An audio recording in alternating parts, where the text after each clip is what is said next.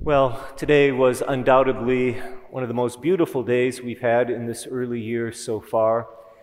Everybody took advantage of the opportunity, most people did, to get outside and just kind of hang loose. So I can't think of a better day to talk about temptation. It's almost as if providentially Scripture knew where our minds and hearts would be. I had a religion teacher in grade school, one of the sisters, and she used to say that on the first warm day of the year, the devil makes time and a half. And most of our dads worked in the steel mills in Indiana, so I guess she just took it for granted. A bunch of third graders knew what time and a half meant. But that idea of temptation, we certainly think about it during Lent, and rightly so. But I'd like to suggest that the way we often talk about it maybe explains why a lot of times we don't seem to make a lot of progress, at least with the certain sins that we're always struggling with time and again. And I'm not going to say that we can easily just do away with those things. But I would say we don't always perhaps recognize just exactly what underlies the temptations, and you see it so powerfully in the gospel tonight. And what I'm getting at here is identity, the connection between temptation and identity. What you're tempted to do with its relationship to who you are, or more importantly, who you see yourself as, and how other people see you. Now let's think about it for a minute. Here's Jesus. He's just beginning his public ministry. And the devil comes along. There's not a whole lot of history to build on here. So what is it that he does? His only job is to somehow tempt Jesus into sin. That's the only reason he's there. He could say anything out of everything that he could say, out of every temptation he could possibly come up with. Yes, we focus on the ones. Oh, it's a temptation to food. It's a temptation to power. It's a temptation to glory and honor. And we can recognize in our humanity that, yeah, those are things we get tempted with. But I'd like to suggest the real power in his temptation is how he begins at least two out of those three. If you are the Son of God. It's not just about use your superpower to turn this bread or turn these rocks into bread, or use the angels you have at your beck and call to make sure you never suffer. It's about who are you, Jesus? And are you really who you think you are? And why would Jesus think that's who he is? Well, I'm sure Mary and Joseph shared that with him over his first 30 years. But much more immediately than that, just before Jesus goes out into the desert, of course, he's been baptized. And in every one of the baptism scenes, we're told Jesus hears from the Father, "You are my beloved Son." I hope that for those of us here who are sons, we were blessed to hear that from our fathers, but I won't assume that was necessarily the case. And for the women here, that you heard that as a beloved daughter.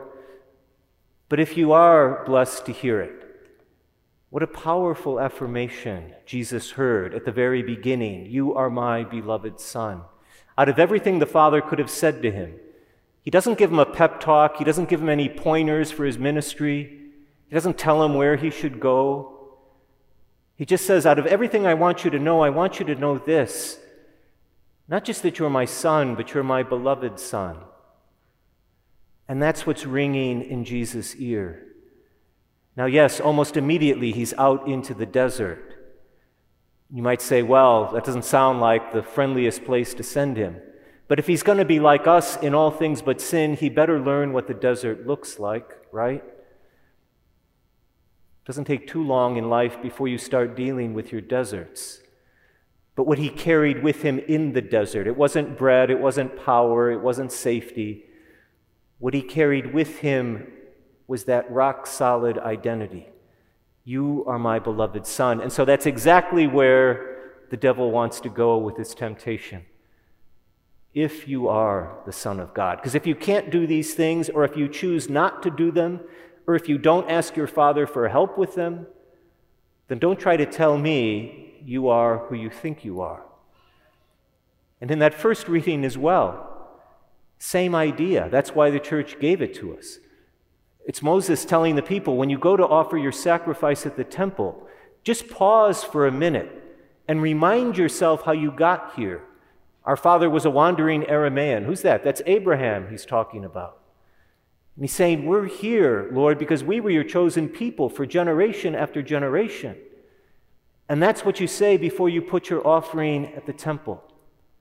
I know it would take forever, but what if every time we came up for communion, each person just paused and said, here's the story of how I got here? Take that up with Father Trout. I'm not making any suggestions. But at least in our hearts, right? As you're coming up, I'm often distracted, I'll be brutally honest. But what a beautiful thing just to reflect on as you walk down the aisle. How did I get here? Who shaped and set my identity for me?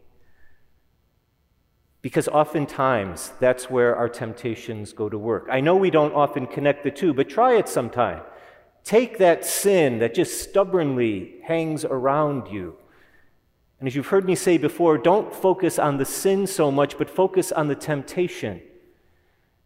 If it's a temptation to act boastfully, if it's a temptation to belittle other people, a lot of times it's rooted in an identity that doesn't value itself very much. We know how that works.